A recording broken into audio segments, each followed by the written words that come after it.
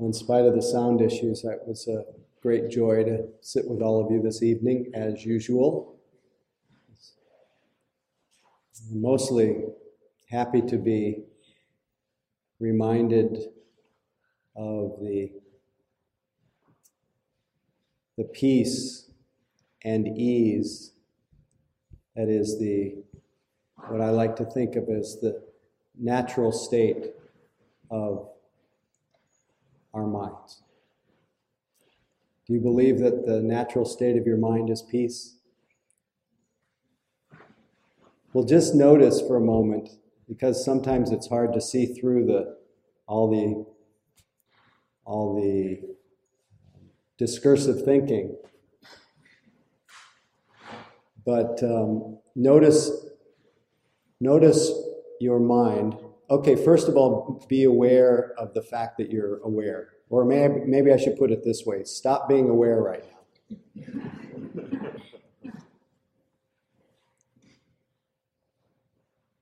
So stop being aware, and you will perhaps discover that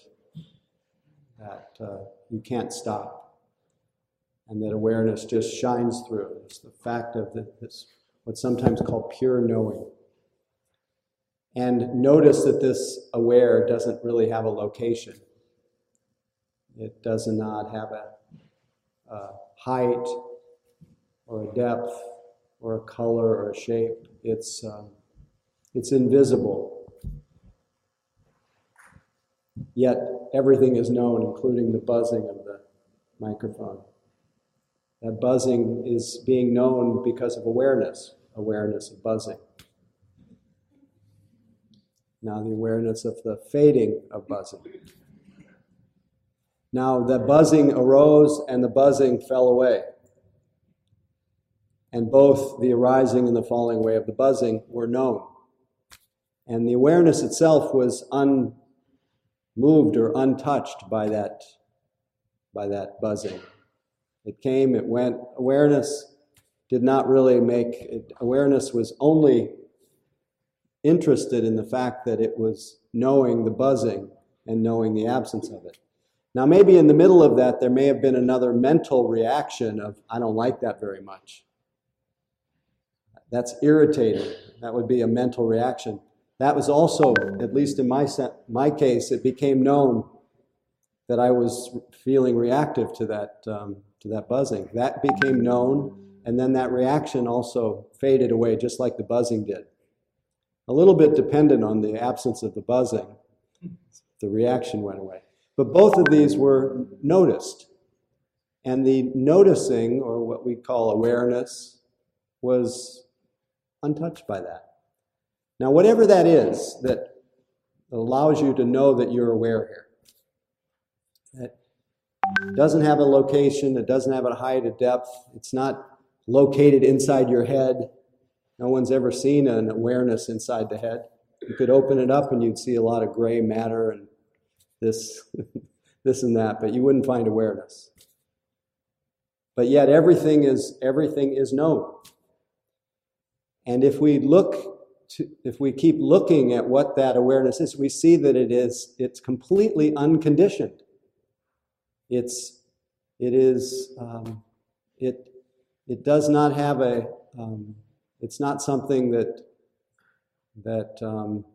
is born and dies, and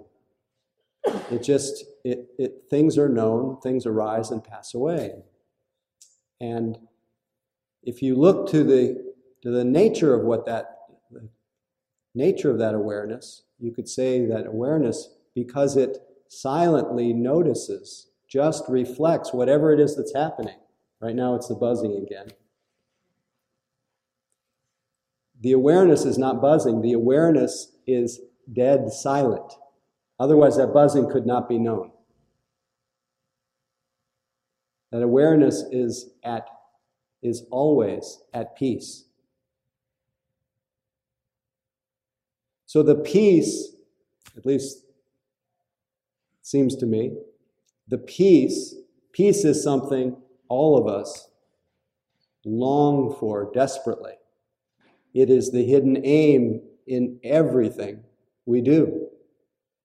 We want to be able to, we try to accomplish things. So at the end of our accomplishment, we can say, I'm at peace. Done is what needed to be done. That's what the Buddha said. But we do that for various things. Done is what needed to be done. I finished my homework, my project, I accomplished my goals. I got rid of my difficult roommate. I finally managed to enter or leave a committed relationship, and we say, a cessation of that desire to have that, whatever that was. There's a feeling of peace. But often we associate peace with the ending of something or the finishing of something. It's associated with time, with accomplishment, with accumulation, with something that I don't have now that I will have, or something that I have now that I will hopefully not have. And so our peace is often conditional. And we, sure enough, will get that feeling, that relief when I finally get to the end of the week. Work is finished. And I may have spent the whole week waiting for the end of the week because I know that there's going to be a little relief at the end. Any of you ever wait for the end of the week? No honest person here. But see, this is this associating our peace with conditions being the way that we want them to be, getting to the end of the week, getting what I want, getting rid of what I don't want. This tendency of mind, which is just a mind habit, it's just habit.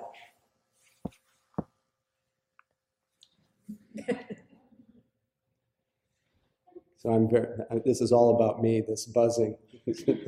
Taking it very personally. No. Anyway, this habit assumes that almost each one of these little trances, these belief systems, these little thought worlds that I enter into that associate and create an impression that I have to somehow wait to be at peace, even for an instant, is a trick. It's a trick of the mind. It's Mara. Mara is that personification of that voice in us that says, it's not what you're looking for isn't right here. It's actually, I actually need to get away from here to find that relief that I'm looking for. And so Mara will always have to keep you in a state of perpetual searching, perpetual waiting. And sure enough, what reinforces it is we do feel that moment of peace at the end of the week. And after I've created this fantastic idea of how the weekend's going to be, it never turns out quite the way I want it. But I do have that momentary relief. Because why do I have that relief? It's not because the weekend came or whatever, however the weekend goes. What gave the relief is the end of that postponement of peace, the end of that waiting for it, the end of the wanting. The Buddha described this process of postponing. He described it as, in all its flavors, as craving, as thirst, as hunger, as entrancing ourselves into a well-being that depends on conditions. Called it the happiness that comes, called that the happiness of bondage, of slavery, being just a slave to what's next. So meanwhile, what it also obscures is the peace and ease that is always, that's unconditional. that is the very nature of the mind that's knowing, even in this moment.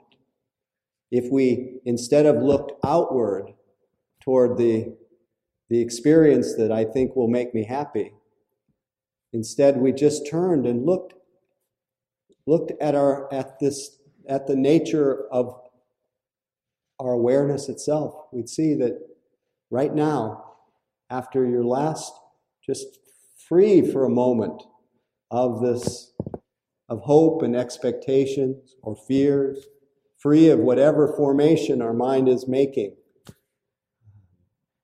whatever imaginary world that I think will make me happy, free of that for a moment.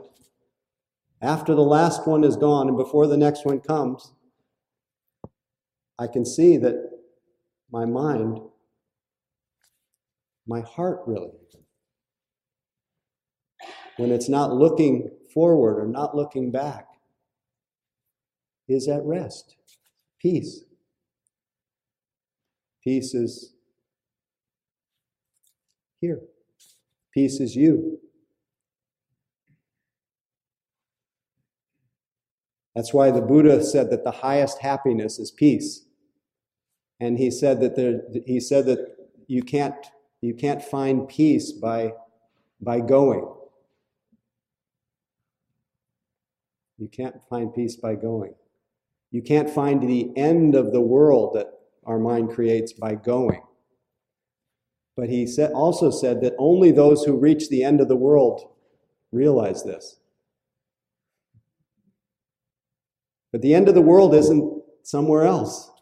The end of the world is the end of our story making for even one moment. The end of our me making and my making and having everything about me. When that stops for even a moment, we can see through the veil. What shines through is the natural peace and ease that is the natural peace and ease of our nature.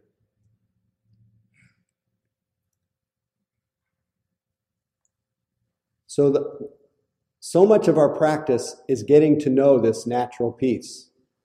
That's a lot of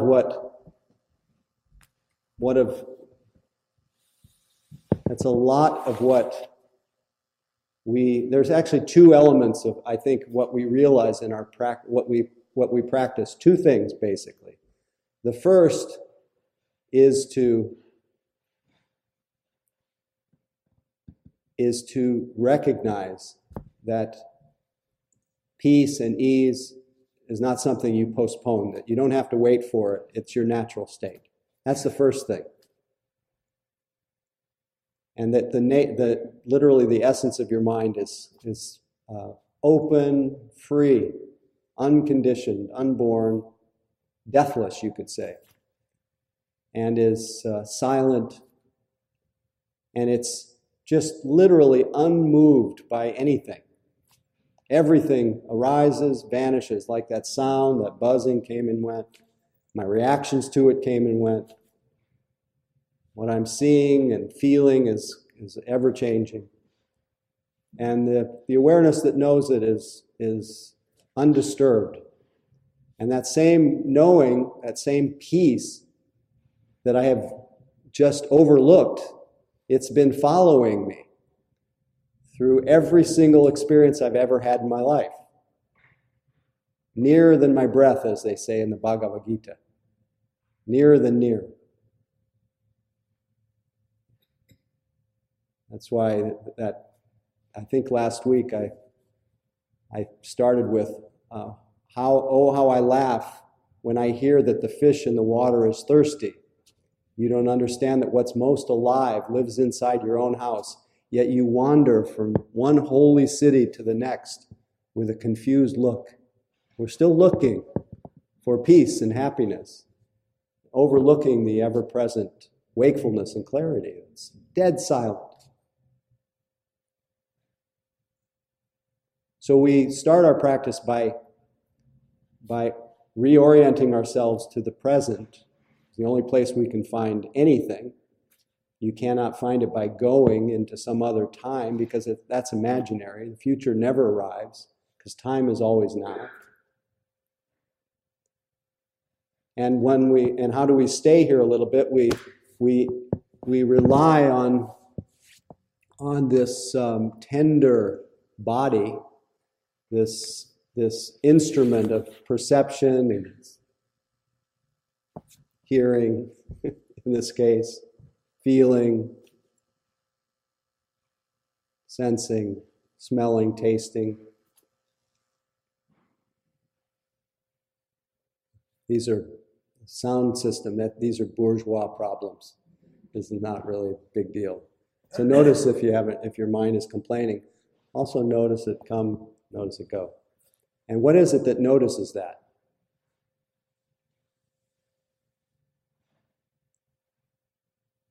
I forgot what I was saying, but something to the effect of here. First part of our practice is to orient ourselves to the only place where we can realize this natural great peace and ease. And we use our body as an anchor. And sure enough, the more our mind lives in the same location as our body, attention that's very silent begins to mingle with this body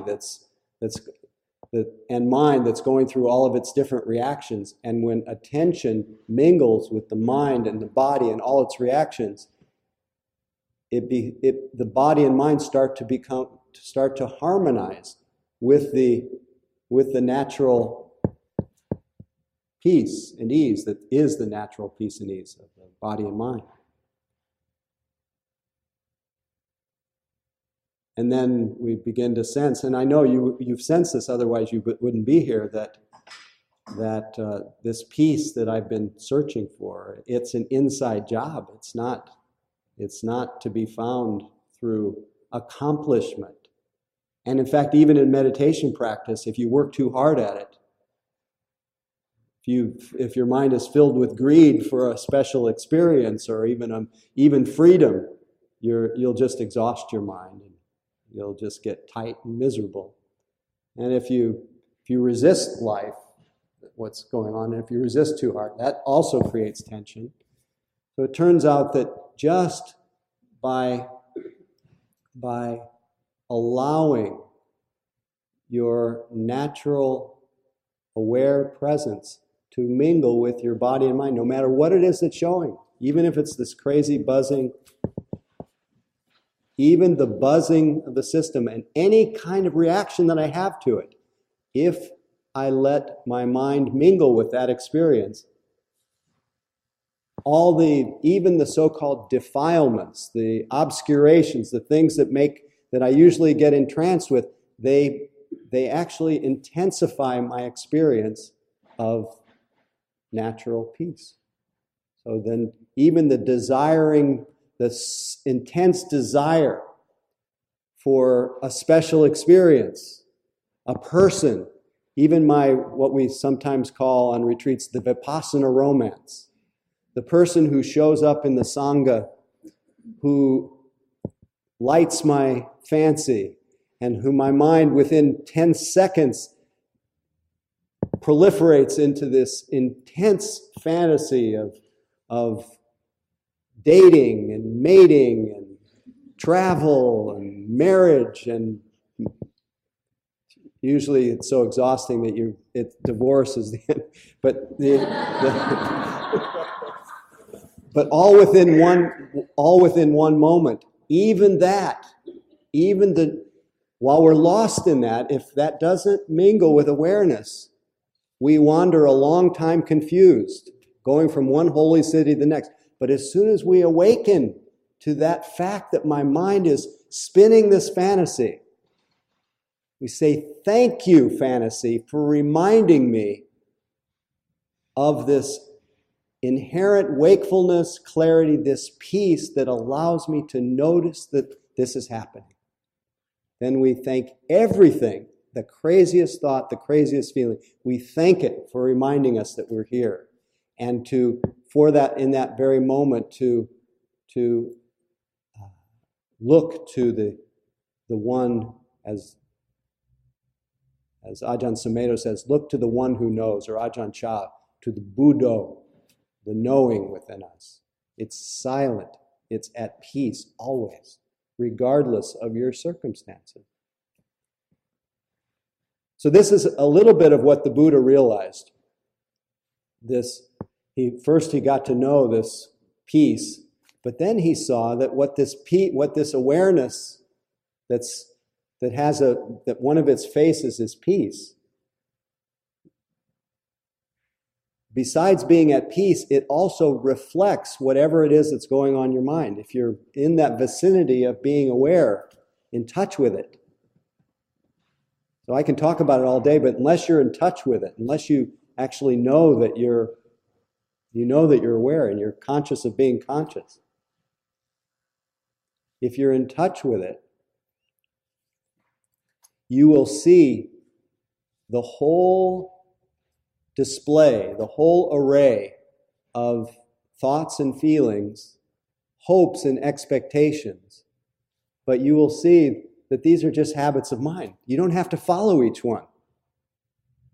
So the discipline of meditation is not to stop all that meing and mying. It's not to stop wanting what you don't have and not wanting what you do have, but it's to put it to good use. It's to notice it and see through its screaming. See it for what it is. This is what Bhante Gunaratna, wonderful teacher, the one who I often quote when he says, somewhere in the process of meditation, you will come face to face with the sudden realization that you're completely crazy. Your mind is a shrieking, gibbering madhouse on wheels barreling pell-mell down the hill, utterly out of control and hopeless. No problem. You're not any crazier than you were yesterday. It has always been this way and you never noticed. You're also no crazier than everybody else around you. The only real difference is that you've confronted the situation. They have not. So what he says, though, about discipline, he says discipline is a difficult word for most of us. It conjures up images of somebody standing over you with a stick, telling you that you're wrong. But self-discipline is different. It's the skill of seeing through the hollow shouting of your own impulses and piercing their secret. They have no power over you. It is all a show, a deception. Your urges scream and bluster at you. They cajole, they coax, they threaten, but they really carry no stick at all. You give in out of habit. You give in because you never really bothered to look beyond the threat. It is all empty back there. There is only one way to learn this lesson, though. The words on this page won't do it, but look within and watch the stuff coming up. Restlessness, anxiety, impatience, pain. Just watch it come up and don't get involved. Much to your surprise, it will simply fade away. It rises, it passes away. As simple as that. There's another word for self-discipline. Patience. It is patience.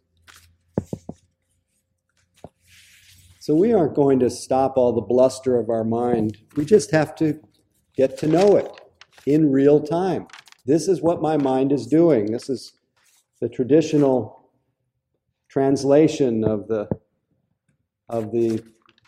screaming mind and all its proliferation. This is called papancha. It says the propensity of the worldling's imagination to erupt in an effusion of mental commentary that obscures the bare data of cognition, or the unbidden going of the mind away from the present to imagined experiences or objects. Our mind just does this. This is what minds do. And usually we follow it. We just become absorbed in it, become incarnated in it. And our practice is to wake up. Wake up. Doesn't mean you stop doing all those things.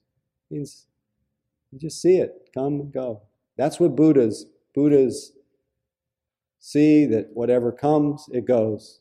It's the only thing that makes a Buddha different than an ordinary person, is that they see this as a magic show. It's a display. So when the Buddha realized this, he let out one of his little songs. And he said luminous. Another way of saying that is reflective or luminous is this mind, brightly shining. And it is colored by all of the defilements, all the mind stuff that visits. This, the unlearned person, the person who doesn't practice, they don't realize this. And so there's no cultivation of their mind. But he doesn't stop there. He says, luminous is this mind. And it is untouched by all the fluff, all the stuff that visits it. This the yogi understands. Therefore, there's cultivation of the mind. So how far do we have to travel for peace? Just notice.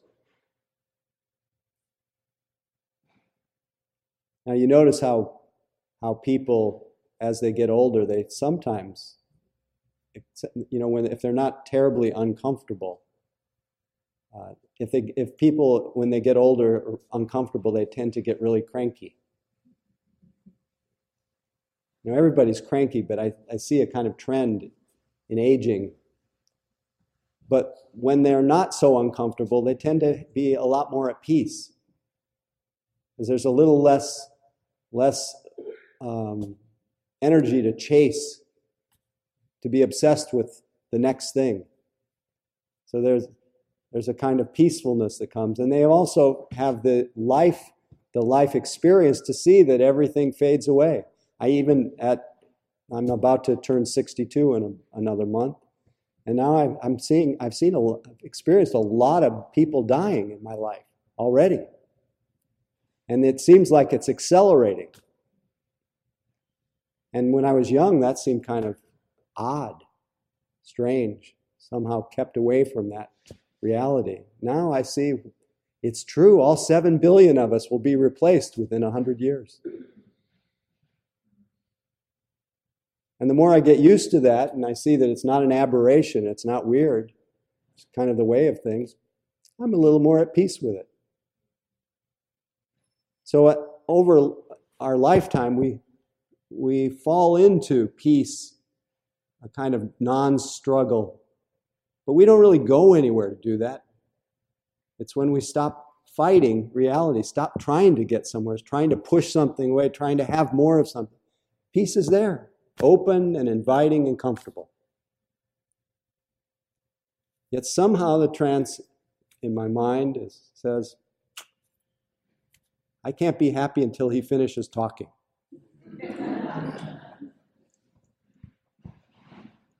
Until I get home to my mattress, my brand new natural cotton mattress. Till I sit with that teacher who really opens my heart, or whatever. Our mind will come up with anything to postpone being at peace. That's what keeps our identity going. Our identity depends on time. Unfortunately, that makes us incredibly insecure because time is always running out. And so that makes us keep running and running and running, making sure we pack in enough experiences to keep ourselves intact. But what we most deeply long for is peace. And that, you don't need to wait for that.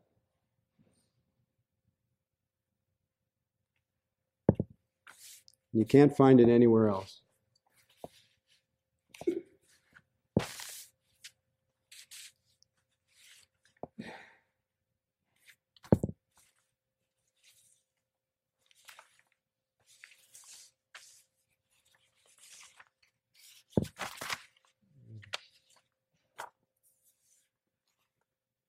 The only way not to have peace, H.W.L. Punjaji says, the only way not to have peace is to be engaged in something else,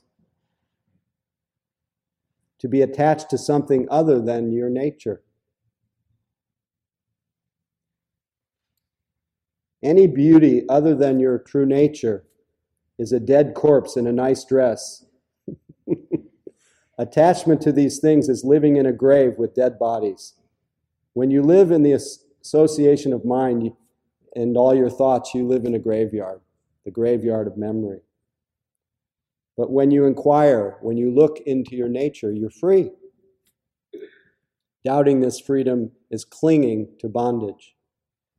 We cling to our own attachments, but we can fly away, and awareness is the open door. It is your choice. Old patterns are your own cage. Befriend something unchanging, and you will be happy. This is wisdom. Give up your old patterns of life, all the bad association. He says you need the past and thoughts to suffer. You don't need anything to be free.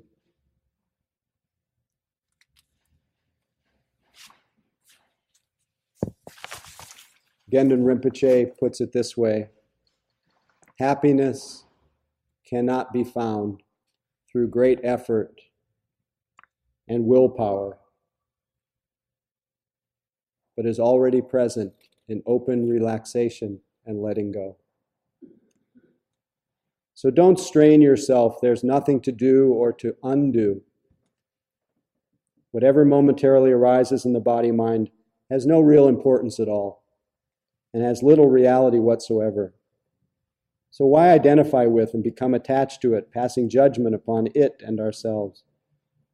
Far better to simply let the entire game happen, unfold on its own, springing up and falling back like waves, without changing and manipulating anything. And notice how everything vanishes and reappears magically again and again, time without end.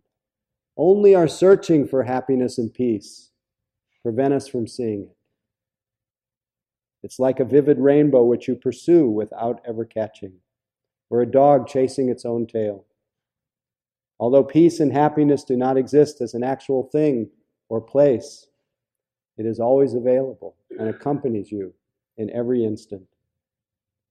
So don't believe in the reality of good and bad experiences. They're like today's ephemeral weather, like rainbows in the sky.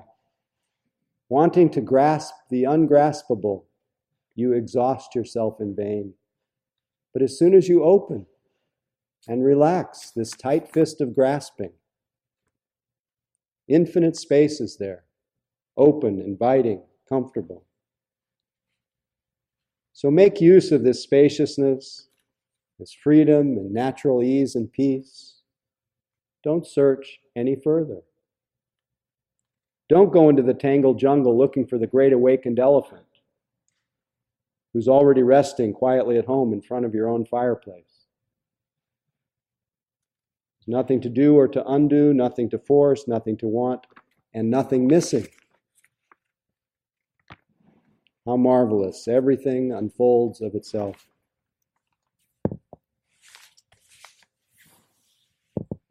So the Buddha, when the Buddha said the highest happiness is peace, he said, don't go out of yourself and search. Turn the other way. Look within the nature of your mind. It's clear, empty, not made of anything, shining, containing everything. Everything's known, but it's not limited by whatever you're knowing. It's invisible like empty space, your own mind. It's free, everything included. Look within the nature of your own mind. It's deathless.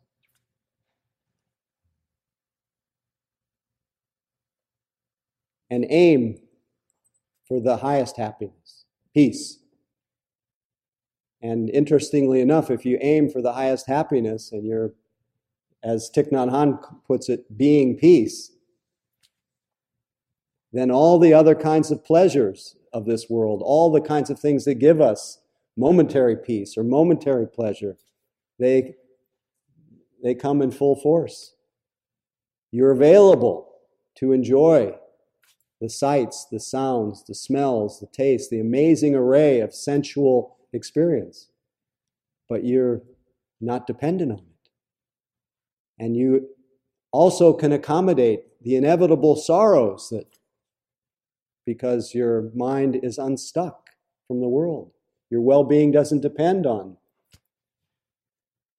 things, people, situations coming, going, however they are.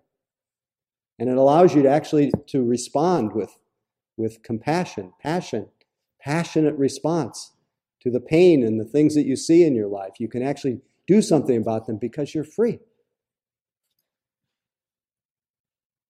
So then you don't get burnt out trying to help. You've already managed to deal with, I call it first things first. Find freedom and let that be your greatest gift to people who have to live with you every day. So you're not so needy, demanding, expecting. And because you're full, you just overflow with kindness and caring. So it's not about you. It's about changing the conditions so that you can be a benefit. But paradoxically, the only one that can do it is you. You who are as Thich Nhat Hanh says, you who are the richest person on earth, who've been going around begging for a living. Stop being the destitute child, the hungry ghost, the dissatisfied one. Come home and reclaim your heritage. You've got it right here, right now. So just keep checking it out after your last idea has ceased, last view of yourself has passed for a moment, and before you pick it up again, whatever your limitation, whatever your unworthiness, just for a moment suspend your cherished idea of yourself and see what's here before you can think. And you'll see that right in the middle of it, what's been hiding in plain view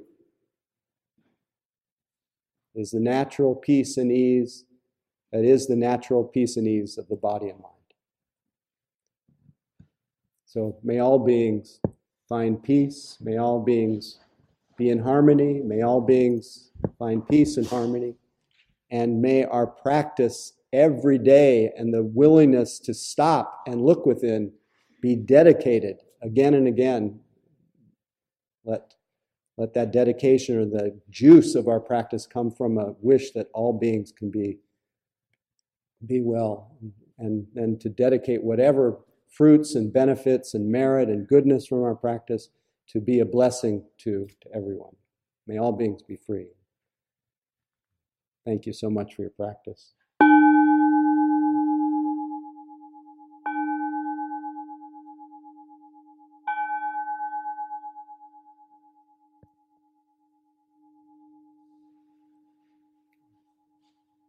Be awake.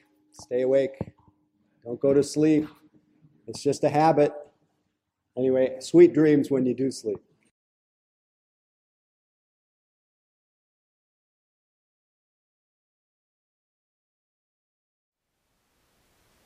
Thank you for listening. To learn how you can support the teachers and Dharma Seed, please visit dharmaseed.org/donate.